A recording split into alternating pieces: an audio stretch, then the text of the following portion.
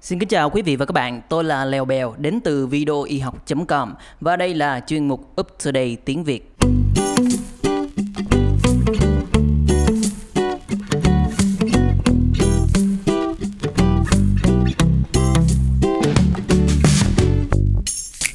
Uptodate tiếng Việt được thực hiện biên dịch bởi Walmart theo đơn đặt hàng từ videoyhoc.com và theo đó thì quý vị cũng có thể tìm và tải xuống bản PDF của phiên bản tiếng Anh cũng như là bản dịch tiếng Việt ở website videoyhoc.com tại chuyên mục Uptodate tiếng Việt.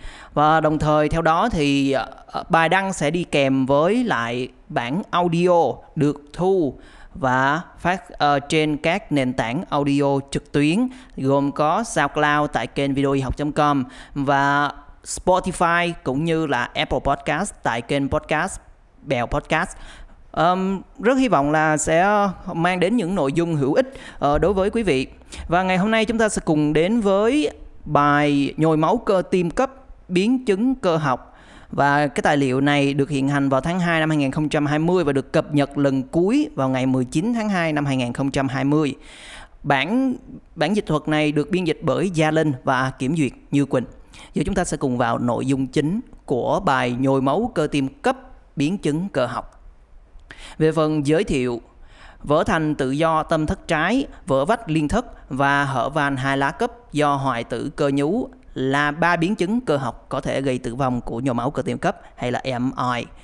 Trong bài này, nhồi máu cơ tim cấp được đề cập dưới cả hai dạng là nhồi máu cơ tim ST trên lên, tức là STEMI, và nhồi máu cơ tim không có ST trên lên, tức là NSTEMI. Chủ đề lần này sẽ thảo luận về 3 biến chứng trên do chúng có nhiều đặc điểm lâm sàng tương tự như nhau. Các biến chứng nguy hiểm khác của nhồi máu cơ tim cấp sẽ được thảo luận riêng và những cái link của những cái bài thảo luận riêng đó có đính kèm ở trong bản PDF cũng như là bản dịch. Quý vị có thể vào videoyhoc.com tìm tải xuống bản PDF để thuận tiện theo dõi hơn. Về phần nhận xét chung, nhồi máu cơ tim cấp làm mất chức năng cơ tim thất trái và phải khi số lượng tế bào cơ tim khỏe mạnh giảm đi, phân suất tống máu của thất trái cũng giảm theo. Sốc tim có thể xảy ra khi có rối loạn chức năng thất trái nghiêm trọng. Vỡ thành tự do thất trái, vỡ vách liên thất và hở van hai lá cấp tính là 3 biến chứng cơ học của nhồi máu cơ tim cấp. Những biến chứng có nguy cơ gây tử vong này có thể xảy ra trong các đợt nhồi máu cơ tim lớn hoặc nhỏ hơn là ở mức độ rối loạn tâm thất nếu nhồi máu ở vị trí nghiêm trọng. Các biến chứng này được gom lại chung một nhóm vì đều có chung cơ chế sinh lý bệnh là sự vỡ hoặc rách cơ tim hoại tử. Những biến chứng này thường dẫn đến sốc tim. Về tỷ lệ mắc bệnh, tỷ lệ mắc thực sự của 3 biến chứng này có thể khác với tỷ lệ mắc bệnh được ghi nhận do không được báo cáo, sai sót hoặc là có sự khác biệt giữa các quần thể được nghiên cứu. Sau khi tổng hợp lại thì người ta ước tính rằng các biến chứng này xảy ra với tỷ lệ khoảng 3 trên 1.000 bệnh nhân bị nhồi máu cơ tim cấp và hầu hết gặp ở những bệnh nhân mắc STEMI. Ở các bệnh nhân mắc STEMI, vỡ vách liên thất là biến chứng thường gặp nhất trong 3 loại và xảy ra với tần suất khoảng 1 trên 1.000. Vỡ thành tự do ít gặp nhất. Điều trị bằng liệu pháp tái tưới máu làm giảm tỷ lệ mắc các biến chứng cơ học này. Ví dụ như trước khi liệu pháp này được phổ biến rộng rãi, vỡ thành tự do xảy ra với tỷ lệ khoảng 2% hoặc là có thể cao hơn ở trên bệnh nhân nhồi máu cơ tim cấp. Tỷ lệ xảy ra vỡ thành tự do ở những bệnh nhân được điều trị bằng liệu pháp tiêu sợi huyết được ghi nhận là thấp hơn nhiều so với những bệnh nhân điều trị bảo tồn. Theo đó thì tỷ lệ mắc giảm dần trong giai đoạn từ 1977 đến năm 1982.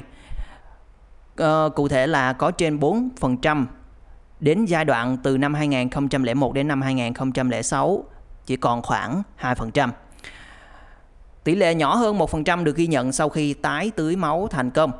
Ở những nơi mà liệu pháp tái tưới máu được sử dụng rộng rãi, có một số bằng chứng cho thấy tỷ lệ này giảm không đáng kể từ năm 2003.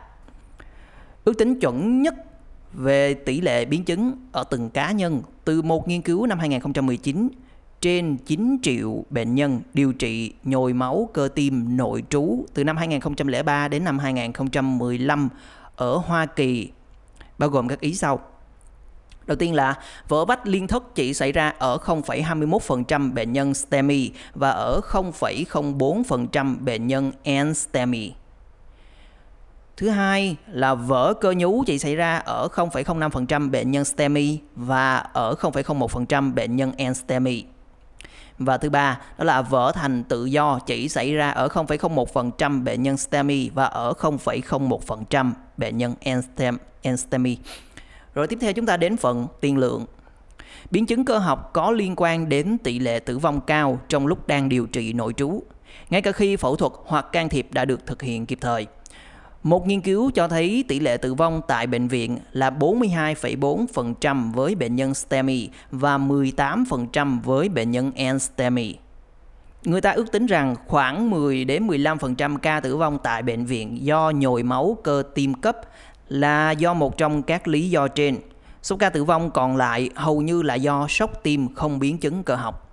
Tỷ lệ tử vong đã giảm dần theo thời gian từ 94% xuống còn 75%, mặc dù độ tuổi bị ảnh hưởng thì lại ngày càng tăng.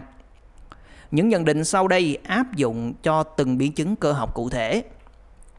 Đầu tiên là khi bị vỡ vách liên thất sau nhồi máu mà không được phẫu thuật sửa chữa thì 90% bệnh nhân tử vong trong vòng 2 tháng. Hiện tại tỷ lệ tử vong của phẫu thuật đóng lỗ thủng vách liên thất khá cao, khoảng 50%. Theo hai nghiên cứu theo dõi dọc tiếng cứu mới được đăng tải, tỷ lệ tử vong lên đến 81-100% ở bệnh nhân vừa vỡ vách liên thất vừa sốc tim. Một khi bệnh nhân đã vượt qua được giai đoạn đầu ở hậu phẫu thì tỷ lệ sống sẽ cao. Đối với can thiệp đóng thông liên thất ngoại da, một phân tích tổng hợp báo cáo tỷ lệ tử vong là 32%. Tuy nhiên không thể so sánh trực tiếp với phương pháp phẫu thuật do không tương thích về cách làm cũng như là những phán đoán để ra chỉ định với tất cả các trường hợp phẫu thuật hoặc can thiệp khép kín. Thứ hai, trong một nghiên cứu trên 54 bệnh nhân được phẫu thuật do vỡ cơ nhú từ năm 1980 đến năm 2000, tỷ lệ sống sót sau 10 năm chỉ 35% và tỷ lệ sống sót sau 10 năm cùng với không bị suy tim là 23%. Những bệnh nhân này có độ tuổi trung bình là 70, chủ yếu là nam giới chiếm 74% và có 91% trường hợp bị sốc tim, phù phổi hoặc ngừng tim. Tỷ lệ tử vong trong lúc phẫu thuật chiếm 18,9%, đó là cao nhưng giảm dần theo thời gian. Tỷ lệ tử vong trong lúc phẫu thuật chỉ còn là 8,7% ở những bệnh nhân phẫu thuật sau năm 1990 với sự hỗ trợ của phương pháp ghép bắt cầu động mạch vành. Ngoài tỷ lệ tử vong khá cao thì tỷ lệ sốc tim, tổn thương thận cấp, thẩm phân máu và các biến chứng hô hấp ở những người gặp biến chứng cơ học cũng cao hơn những người không có. Cùng đến với phần vỡ thành tự do của thất trái. Thì vỡ cơ tim thường liên quan đến thất trái nhiều hơn là thất phải. Một số mô hình bệnh lý khác nhau có thể được nhìn nhận, tùy thuộc vào một phần thời gian xảy ra bệnh. Điều này được minh họa bằng một nghiên cứu trên 1.450 bệnh nhân nhồi máu cơ tim cấp.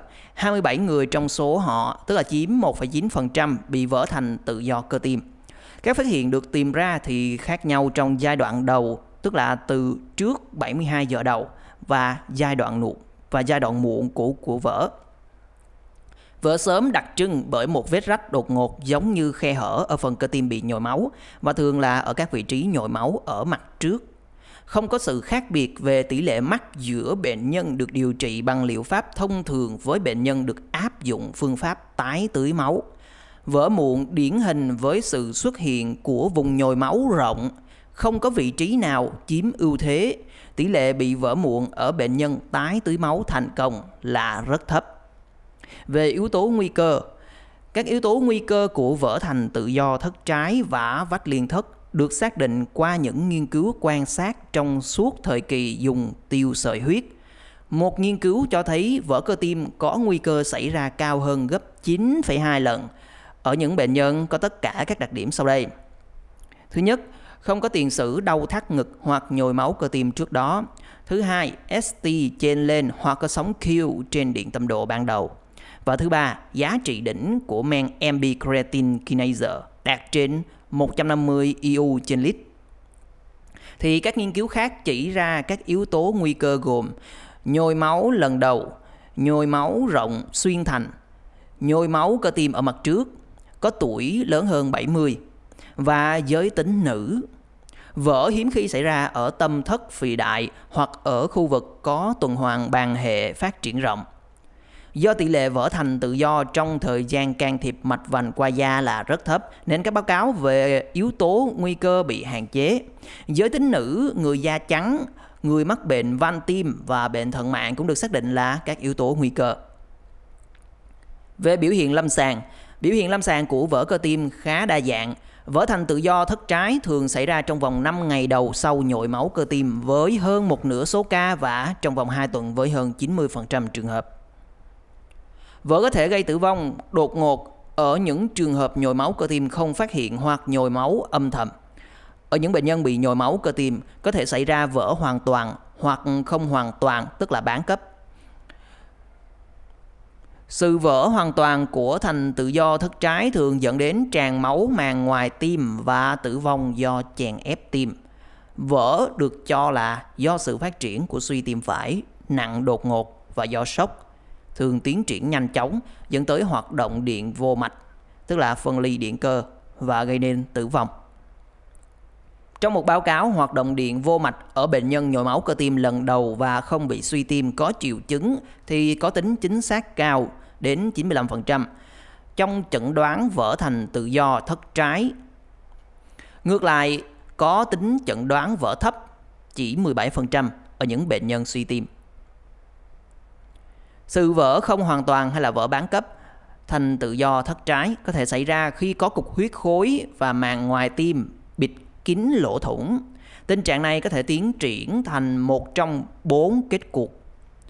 Đầu tiên là vỡ tim gây chèn ép tim và rối loạn huyết động, hoặc hình thành túi giả phình động mạch được màng ngoài tim bao bọc, hay là tạo thành một đường thông với tâm thất trái qua lỗ thủng, hoặc hình thành túi thừa ở thất trái.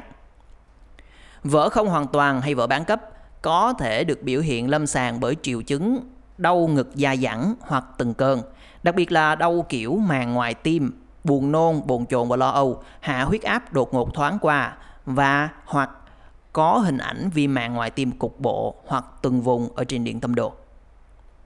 Về chẩn đoán vỡ thành tự do được dựa trên các dấu hiệu trên lâm sàng và dấu hiệu trên siêu âm tim của tình trạng chèn ép tim.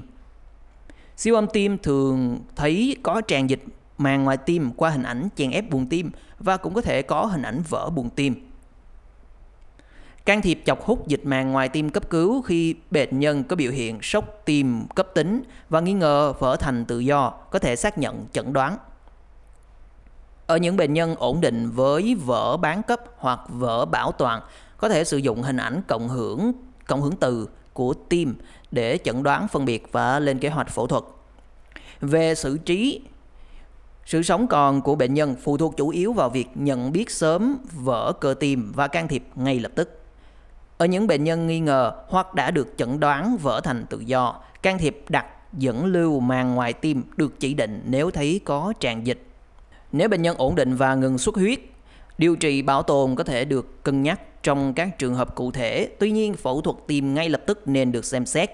Nhiều bệnh nhân không qua khỏi giai đoạn cấp tính do sự tiến triển của sốc tim và hoạt động điện vô mạch. Điều trị nội khoa ban đầu nhằm mục đích ổn định huyết động nên được chỉ định, thường bao gồm bù dịch, hỗ trợ inotropic và dùng thuốc vận mạch. Tiếp theo chúng ta sẽ cùng đến với phần mục vỡ vách liên thất. Ở bệnh nhân bị vỡ vách liên thất, thời gian trung bình từ lúc nhồi máu đến lúc vỡ thường là 24 giờ, nhưng cũng có thể lên đến 2 tuần. Vỡ vách liên thất được ghi nhận với tần suất bằng nhau trong nhồi máu thành trước và nhồi máu không phải thành trước. Kích thước của lỗ thủng quyết định cường độ của luồng sinh trái phải, do đó thường ảnh hưởng đến tiên lượng sống của bệnh nhân. Vỡ phát triển ở phần rìa giữa vùng cơ tim hoại tử và không hoại tử. Lỗ thủng thường đơn lẻ và có kích thước từ 1 đến vài cm. Nó có thể là một lỗ thông trực tiếp hoặc tạo vết loét hình ảnh da báo. Kích thước của lỗ thủng quyết định cường độ của luồng sân trái phải, do đó thường ảnh hưởng đến khả năng sống của bệnh nhân. Về yếu tố nguy cơ, các yếu tố nguy cơ của vỡ vách liên thất trong một số nghiên cứu gồm: có bệnh mạch máu đơn lẻ, đặc biệt là động mạch xuống trước trái, tổn thất cơ tim lan rộng, tuần hoàn ban hệ kém và xuất hiện muộn. Những nghiên cứu khác mô tả vỡ vách liên thất ở bệnh nhân mắc bệnh mạch vành ảnh hưởng đa mạch với tỷ lệ mắc cao hơn trong các đợt nhồi máu đầu tiên. Nguy cơ thủng vách ngăn có thể tăng lên ở bệnh nhân bị nhồi máu thất phải.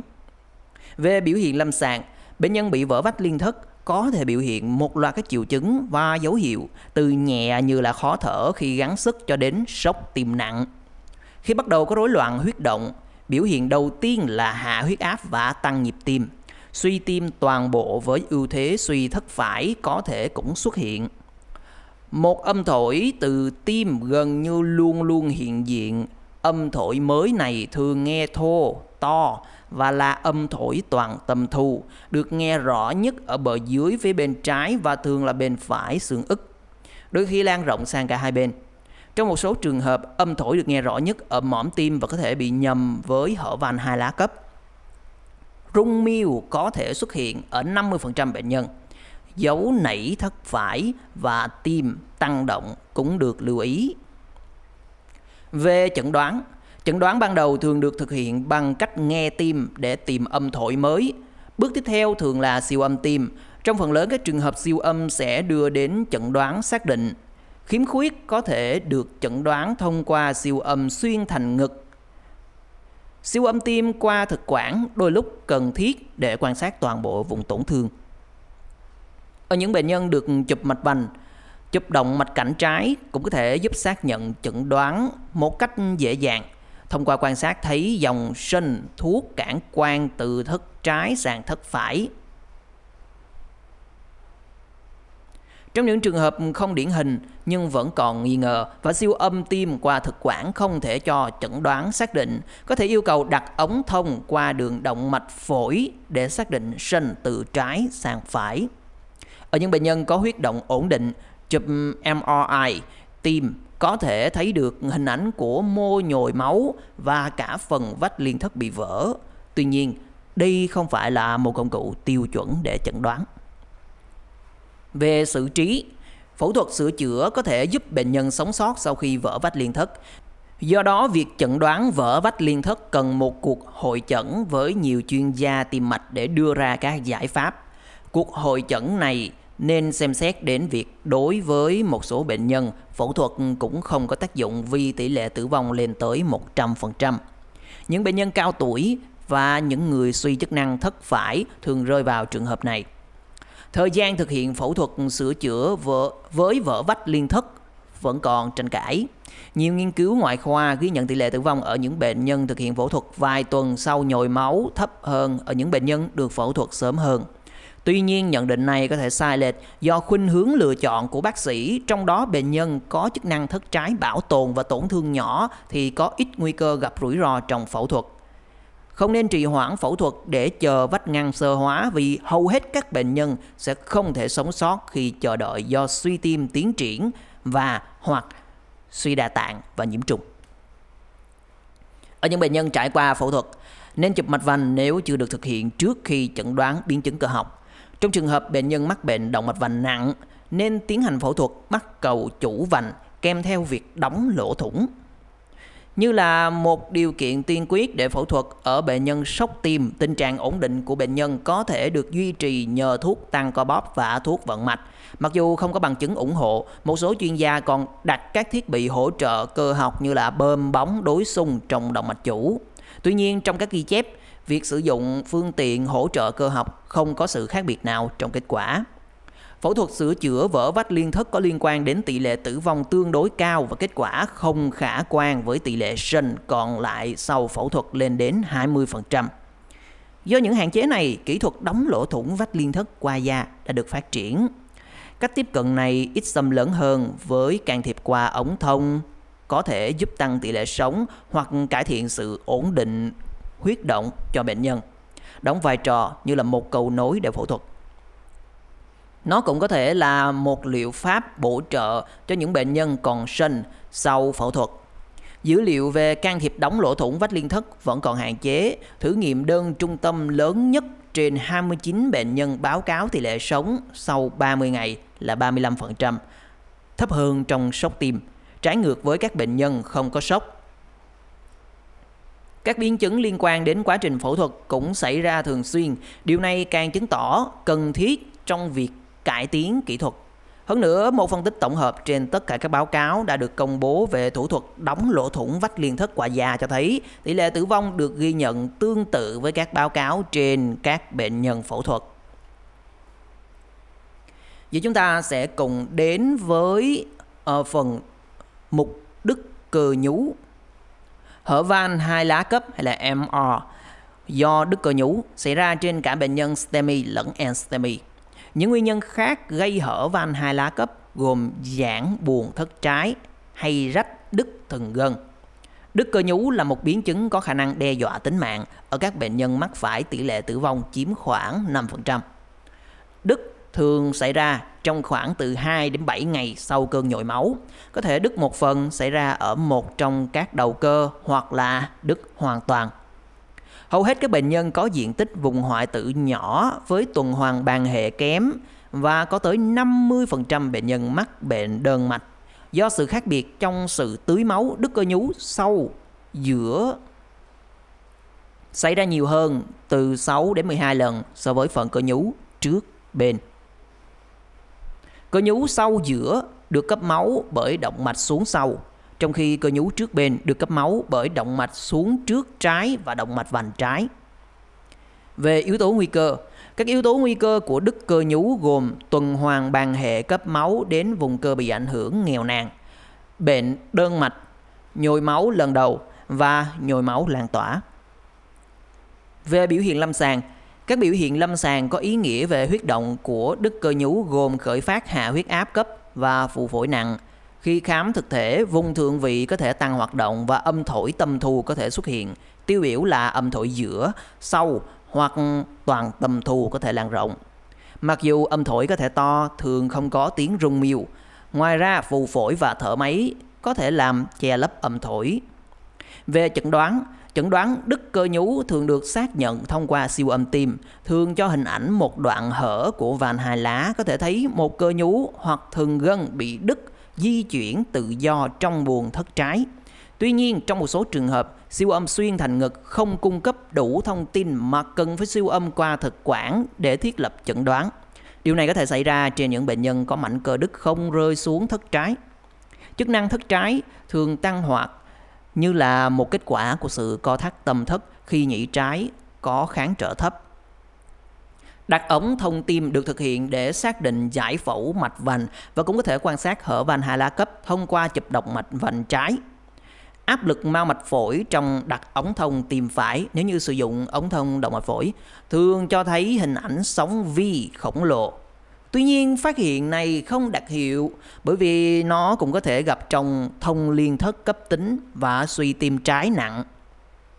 Về xử trí, điều trị nội khoa ban đầu và phẫu thuật cấp đều cần thiết trên bệnh nhân vỡ cơ nhú. Điều trị ban đầu bằng thuốc có thể gồm giảm hậu tải bằng cách dùng nitrat, natri nitrobrucide và thuốc lợi tiểu trong trường hợp huyết áp ổn định. Tuy nhiên, bệnh nhân thường biểu hiện sốc tim, trường hợp này bắt buộc phải sử dụng thuốc tăng co bóp và thuốc vận mạch để ổn định huyết động. Bơm bóng đối xung động mạch chủ được cho là hữu ích dựa trên các giả thuyết giảm hậu tải của sự chảy ngược, từ đó làm tăng lưu lượng dòng chảy. Phẫu thuật cấp vẫn là lựa chọn để điều trị rách cơ nhú. Trái ngược với trong điều trị vỡ vách liên thất, các đường khâu trong phẫu thuật rách cơ nhú không liên quan đến hoại tử cơ tim. Do đó, tỷ lệ tử vong trong phẫu thuật này thường thấp. Nói chung là sự khó lường của việc diễn biến nhanh chóng và dẫn đến tử vong trong đứt cơ nhú khiến cho việc phẫu thuật sớm là điều cần thiết. Mặc dù có tỷ lệ tử vong cao trong phẫu thuật nhưng tỷ lệ sống sót bằng điều trị nội khoa cũng rất thấp. Sửa chữa van hai lá thay vì thay van nên được đặt ở những trung tâm có kinh nghiệm thực hiện thủ thuật này. Sửa chữa van có thể được thực hiện khi không có hoại tử cơ nhú. Một số trường hợp nhỏ và một số báo cáo ca bệnh ghi nhận sự thành công của phẫu thuật cố định mép trong việc can thiệp thiếu máu cục bộ cấp tính do hở van hai lá. Tuy nhiên, do kinh nghiệm còn hạn chế, thủ thuật này chỉ nên thực hiện ở bệnh nhân có nguy cơ tử vong rất cao sau khi đã hội chẩn tim mạch. Những đường link dẫn đến các hướng dẫn cho cộng đồng được tài trợ bởi chính phủ của các quốc gia và khu vực được cung cấp riêng. Thì những đường link này quý vị có thể xem ở trong bản PDF có đính kèm theo cái link tải xuống khi các quý vị truy cập vào videoyhoc.com và truy cập vào cái chuyên mục Uptodate tiếng Việt để tìm bài viết. Thì cũng phải nói thật với quý vị rằng để tải được cái download được cái bản PDF bản dịch thì quý vị phải là thành viên VIP. Cho nên là nếu như cảm thấy nó xứng đáng với công sức của nhóm dịch cũng như là video y học thì hy vọng là quý vị sẽ ủng hộ videoyhoc.com. Và chúng ta sẽ cùng kết thúc bài này với một số cái tóm tắt cũng như thông tin mới. Thông tin cho bệnh nhân. Uptodate cung cấp hai loại tài liệu dành cho bệnh nhân là tài liệu cơ bản và tài liệu nâng cao. Ở tài liệu cơ bản, các hướng dẫn sẽ được viết bằng ngôn ngữ phổ thông với cấp độ đọc hiểu từ lớp 5 đến lớp 6 và đưa ra các câu trả lời cho 4 hoặc 5 câu hỏi chính về những tình trạng mà bệnh nhân có thể gặp phải. Tài liệu này là lựa chọn tốt nhất đối với những bệnh nhân muốn có một cái nhìn tổng quát về bệnh cũng như những người thích các tài liệu ngắn gọn và dễ hiểu. Tài liệu nâng cao cho bệnh nhân thì dài hơn và chuyên sâu hơn cũng như là chi tiết hơn. Những bài viết trong đây được viết với cấp độ đọc hiểu từ lớp 10 đến lớp 12 và tốt nhất là dành cho những bệnh nhân muốn hiểu sâu về bệnh và nắm được một số thuật ngữ y khoa. Và dưới đây là các tài liệu dành cho bệnh nhân liên quan đến chủ đề này. Chúng tôi khuyến khích các bác sĩ nên in hoặc gửi email những tài liệu này cho bệnh nhân của mình. Bạn cũng có thể tìm được những tài liệu dành cho bệnh nhân về nhiều chủ đề khác nhau bằng cách tra cứu thông tin cho bệnh nhân và từ khóa của chủ đề mà bạn quan tâm. Thì những tài liệu này hoàn toàn bằng tiếng Anh. Thì chắc là những tài liệu này có thể là nó sẽ không có ích gì nhiều đối với bác sĩ Việt Nam, bởi vì cái này nó dành cho người Mỹ, người nước ngoài. Thì nó hoàn toàn 100% bằng tiếng Anh. Thì quý vị, nếu như quý vị quan tâm thì cũng có thể click vào cái link mà đi kèm với lại trong phần văn bản để mà quý vị đọc và tìm hiểu thêm. Về tóm tắt và khuyến cáo, 3 biến chứng cơ học có khả năng đe dọa tính mạng của bệnh nhân nhồi máu cơ tim cấp, tức là MI, là vỡ thành tự do thất trái, vỡ vách liên thất và tiến triển đến hở van hai lá cấp. Đầu tiên, tỷ lệ mắc biến chứng cơ học được ước tính khoảng là 3 trên 1.000 bệnh nhân bị nhồi máu cơ tim cấp và hầu hết xảy ra ở bệnh nhân nhồi máu cơ tim ST chèn lên. Chúng ta đang tóm tắt ha. Thứ hai, chẩn đoán các biến chứng này thường nhờ vào sự tăng các chỉ số nghi ngờ và nên được cân nhắc khi có âm thổi mới trên bệnh nhân nhồi máu cơ tim cấp dựa trên bằng chứng giảm tưới máu suy tim mất bù cấp nặng hoặc sự tiến triển của sốc tim. Siêu âm tim xuyên thành ngực hoặc qua thực quản thường được áp dụng để chẩn đoán. Thứ ba, vì một biến chứng cơ học thường dẫn đến sốc tim và tử vong nên việc điều trị phải được bắt đầu ngay lập tức. Can thiệp phẫu thuật sớm là cách điều trị dứt điểm và nên được xem xét dựa trên tiên lượng sống của bệnh nhân. Thực hành lâm sàng tiêu chuẩn là trong thời gian chờ đợi phẫu thuật phải hỗ trợ bệnh nhân theo những cách dưới đây. Đối với những bệnh nhân bị vỡ thành tự do thất trái, can thiệp sớm gồm có truyền dịch, dùng thuốc nhóm Intropest để hỗ trợ tim co bóp và thuốc vận mạch, chọc giò mang ngoài tim nên được xem xét. Đối với những bệnh nhân bị vỡ vách liên thất nên sử dụng thuốc tăng co bóp nhóm Intropest và thuốc vận mạch khi bệnh nhân bị sốc tim. Đối với những bệnh nhân bị rách cơ nhú, điều trị nội khoa ban đầu có thể gồm giảm hậu tải bằng cách sử dụng nitrat, natri nitroperoxide và lợi tiểu khi huyết áp bệnh nhân ổn định. Bơm bóng đối xung động mạch chủ nên được xem xét thực hiện. Vậy là chúng ta đã kết thúc cái phần trình bày bản audio của nhồi máu cơ tim cấp biến chứng cơ học ở đây. Hy vọng là nó đã mang đến những nội dung hữu ích cho quý vị. Thì bản audio được phát hành ở trên SoundCloud, ở videoyhọc.com, cũng như là Spotify và Apple Podcast ở kênh Bell Podcast. Quý vị có thể theo dõi một trong những cái kênh audio đó để theo dõi những cái nội dung tiếp theo sẽ được đăng tải lên, bao gồm có những cái podcast và những cái nội dung audio từ những cái bản dịch trực tiếp của videoyhọc.com được đăng tải và giới thiệu ở đó. Còn về phần tài liệu tham khảo thì có rất nhiều những cái đường link bằng tiếng Anh có kèm theo trong bản PDF. Thì quý vị có thể tìm và tải cái bản PDF về để chúng ta xem và chúng ta theo dõi mở rộng thêm cái nội dung của cái bài dịch này, cũng như là những cái hình ảnh cũng đã được dịch là các hình thái của vỡ thành tự do, 6 hình thái của vỡ thành tự do được xác định này kia. Thì những cái hình ảnh cũng đã được team biên dịch thực hiện rất là chỉnh chu. Thì quý vị có thể tìm cái bản PDF bản dịch này tại videoyhọc.com ở chuyên mục Uptodate tiếng Việt. Xin cảm ơn và tạm biệt. Xin hẹn gặp lại quý vị và các bạn.